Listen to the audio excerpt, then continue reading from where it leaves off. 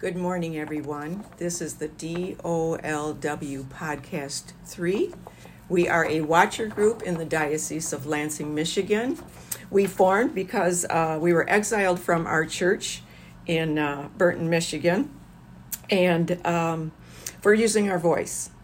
And we have come to learn that there are many people that have had problems with using their voice in the church and are not treated the same as maybe the staff or the priest himself. So I want to just read this little thing here. We are unpolished voices, want to be heard with the same ears a priest uses to listen to his bishop, his staff, and his friends. With bruised lips, we have a need to speak and to be heard with ears that listen, with the compassion of Jesus, the humility Jesus exemplified, the true shepherd who leaves the flock to bring back the lamb that is lost, and subject to being eaten by a lion or left alone to die of loneliness, of starvation. St. Paul, when he wrote to the Corinthians, one of his letters, one verse, 1 Corinthians 16:14, let all you do be done in love. Okay, so today is the feast of St. John of the Cross, and he is he's a Carmelite saint. He's a doctor of the church, and I just have a little short thing I want to read to you about him. He was born in poverty. He cared for the poor. He was a Carmelite lay brother in 1563 at age 21, though he lived more strictly than the rule required. He lived in, I'm digressing here. He lived in strict poverty to draw closer to God, very much in self-denial and worldly. He was truly a lover of God and, really practiced physical self-denial in order to draw closer to God. Okay, he was ordained a Carmelite priest in 1567 at age 25, and he was persuaded by St. Teresa of Avila to begin the discalced or barefoot reform within the Carmelite order.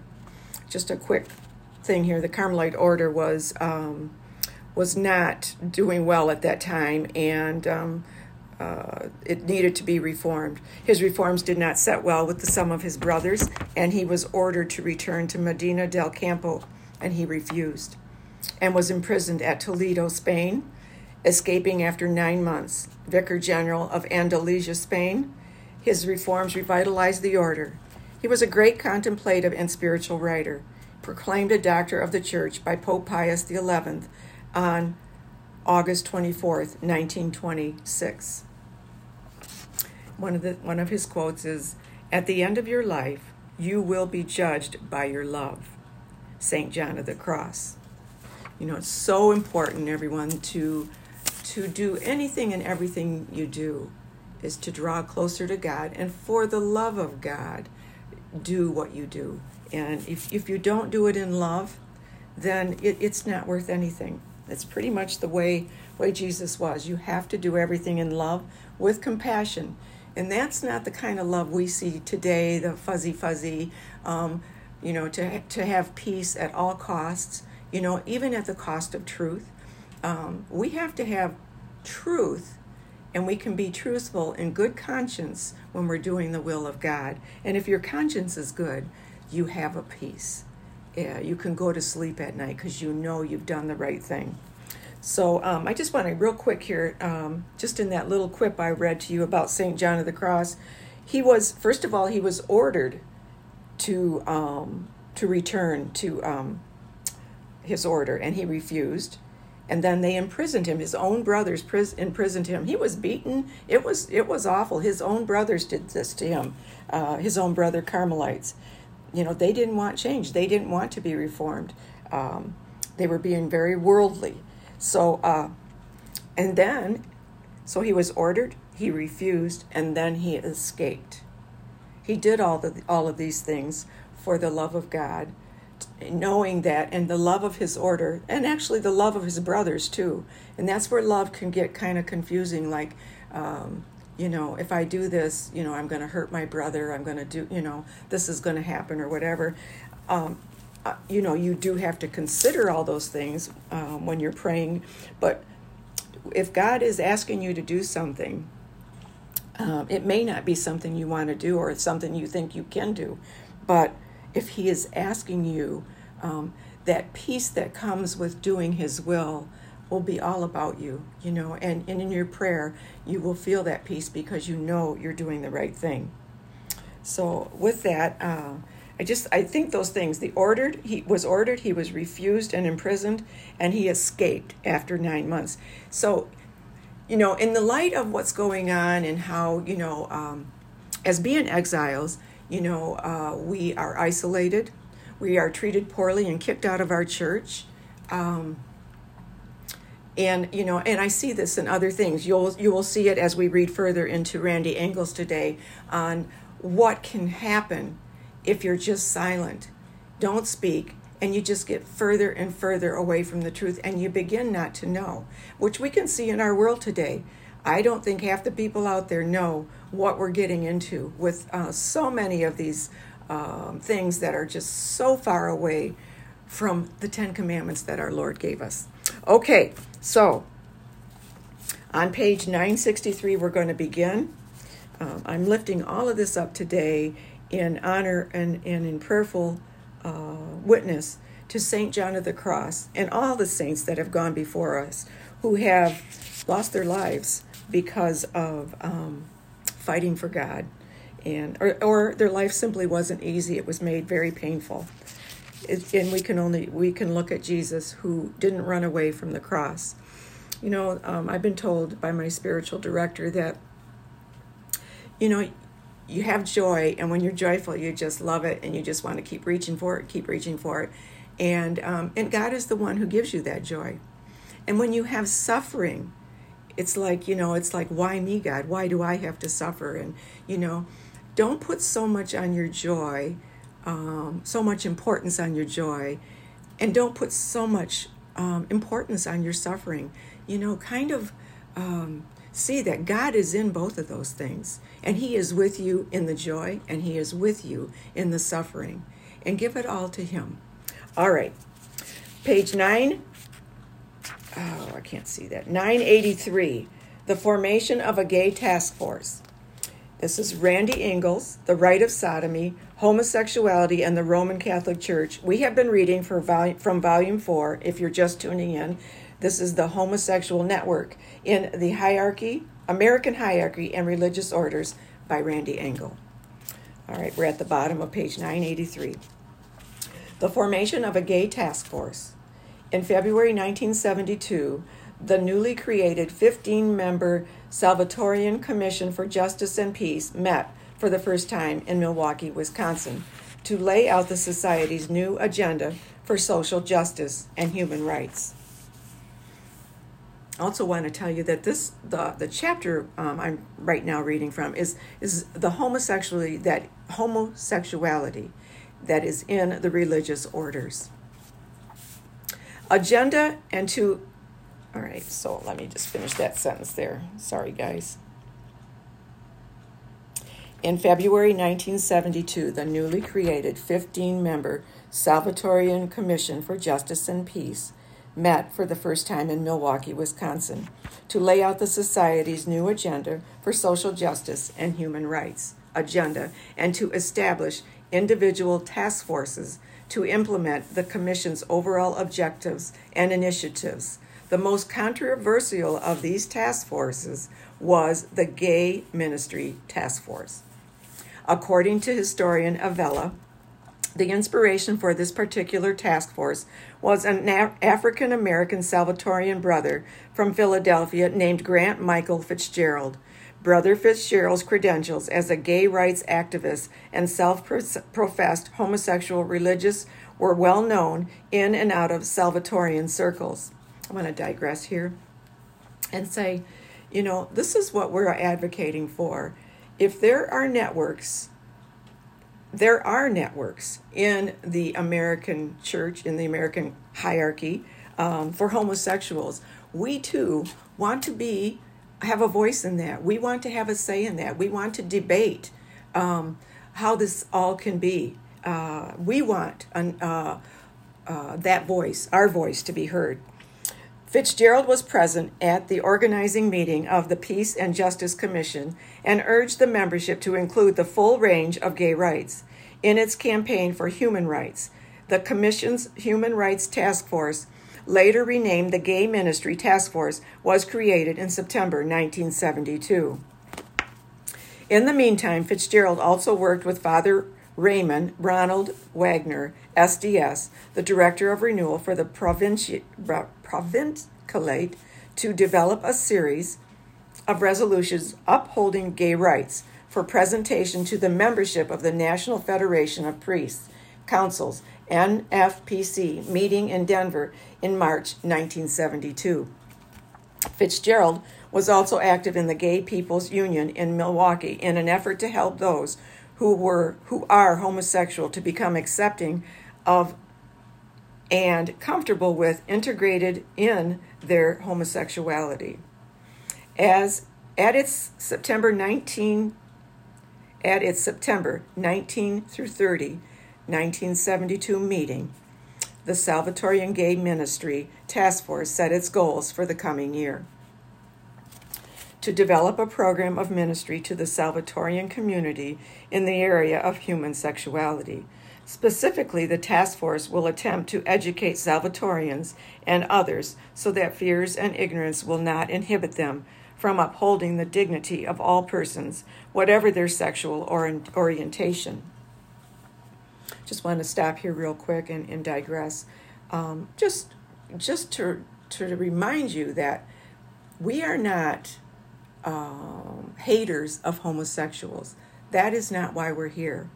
Why we are here is that homosexuality, the pedestry going on in the church and in the seminaries, and the silencing of voices begs our attention.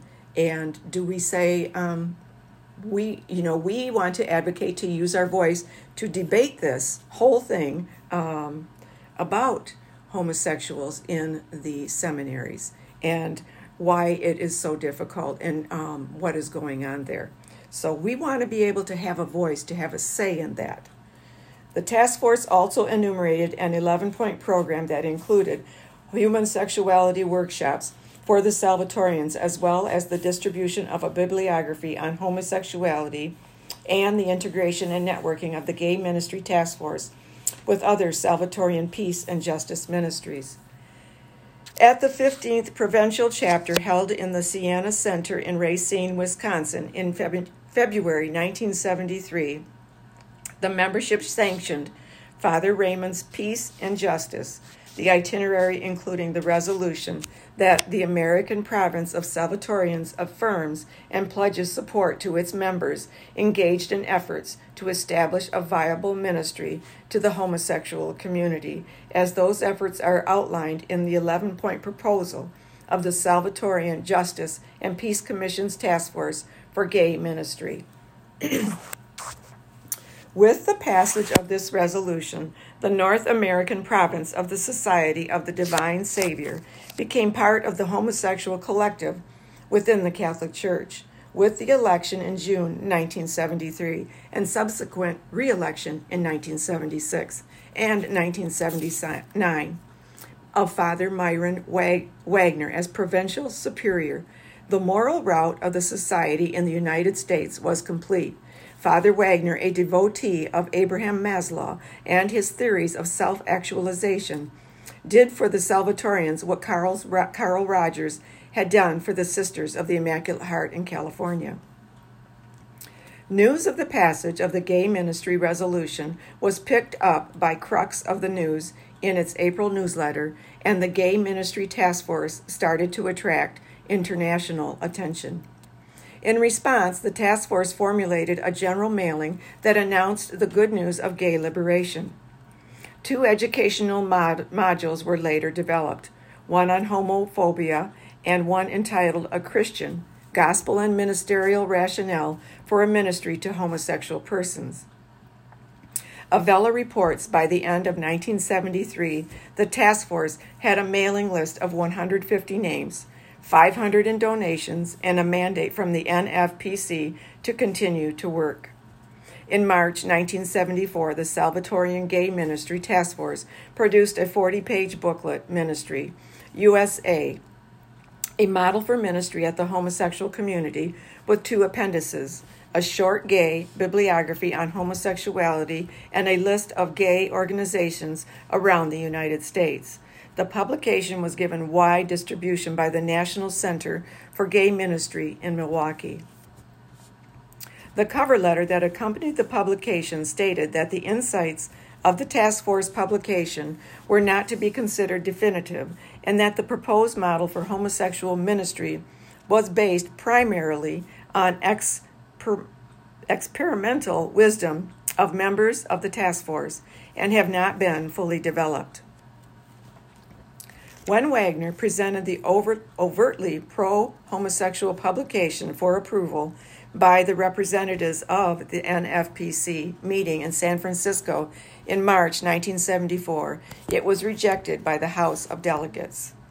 Avella said that after the meeting, the impression went out that the Society of the Divine Savior was now open to active homosexuals. He also noted that there was a number of unpleasant episodes in the Washington, D.C. area when active homosexual men began to apply for admission to the order after the national publicity received by the Salvatorian Gay Ministry Task Force.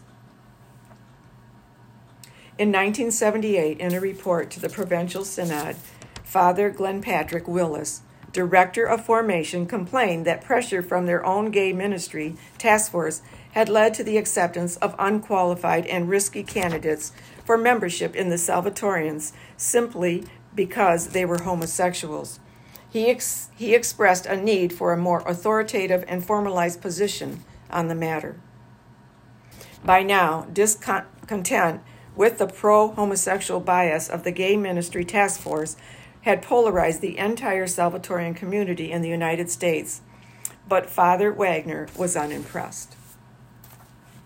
Avella said that Wagner went on to dismiss critics of the ministry as being uncomfortable with a truly prophetic stance, being unaware of the changing nature of sexual ethics, and even being out and out homophobes. Wagner said the task force position did not contradict church moral teachings, but was simply an affirmation of gay civil rights. Under Wagner's watch, Father Raphael Berenger, a Salvatorian pastor at St. Pius X Church in Wauwatosa, Wisconsin, permitted Dignity to use his parish until Archbishop Weekland clamped down on the pro-homosexual organization many years later. According to Avella, despite Father Wagner's attempt to defend the existence and rationale for the Peace and Justice Commission of Gay Ministry Task Force, by 1975 it has lost its effectiveness as a change agent within the American province. It was disbanded under the new administration of Provincial Director Father Justin Pierce in 1979. Unfortunately, this was not the end of the story, for while the Gay Ministry Task Force was formally dissolved by Father Pierce, it did not disappear entirely. It simply went underground to be resurrected as part of a new organization, New Ways Ministry, created by Salvatorian Robert Nugent and school sister of Notre Dame Janine Gramick. In Chapter 17 on New Ways Ministry, we will see how all the elements of the homosexual network in AM Church that have been discussed in this section come together to move the homosexual agenda in the church ever forward. By any measure, it makes for a very chilling tale of deceit and subversion. So we're going to stop here because we are going to begin Chapter 17 on our next episode. For any of you who are interested and have missed other podcasts, please go back and listen to them, because you will just be shocked and appalled by what you see here and why we don't know of this report by Randy Ingalls, why it is not in the seminaries, why it is not in our church parishes, why it's never talked about. So many people, I think, could benefit from this. Especially the healing families, families that have left their church because of all this pain. This could really be like a door opening up for people to realize, that the church really does want to do something and wants to get downright and into the dirt and fight this and stop this terrible scandals that have gone on and are well rooted into the Catholic Church. So in the end, our church our Holy Mother Church will not be defeated. This will change. But for the lay people, I call you, I say, please, if you've left the church, come back to the church. We advocate for that. We advocate for anybody that's left. Come back to the church. Start receiving those sacraments. Start communing with Jesus again. And if you don't trust your priest, that's fine. Trust Jesus. Receive the Holy Communion, Jesus in the Eucharist, in his divine image, and sharing bread and wine with him, and communing with Jesus, and going to confession, and just receiving those sacraments. Your heart will be changed, and maybe too you will begin to use your voice. But if nothing else, please come back to the church and please receive the sacraments. With that, I'm going to say a prayer here. This all to, I don't know if I've already said it, but I probably did, is that dedicating this podcast number 56, to our dear St. John of the Cross. And here is a prayer for the return of non-practicing Catholics. O Good Shepherd, you never cease to seek out the lost, to call home the stray, to comfort the frightened, and to bind up the wounded. I ask you to bring all our fallen away brothers and sisters back to the practice of the faith, and to remove all obstacles that prevent them from receiving your abundant mercy, which flows sacramentally through the heart of your holy church. Through the intercession of Mary, the Mother of God, their guardian angels, their patron saints, and ever prayerful Saint Monica, may you pardon their sins and unshackle them from whatever hinders their freedom to come home. For you, O Good Shepherd, have loved us to the end and offered yourself to the Father for the salvation of all. Amen. Glory be to the Father, and to the Son, and to the Holy Spirit, as it was in the beginning, is now, and ever shall be, world without end. Amen. God bless you all till the next time.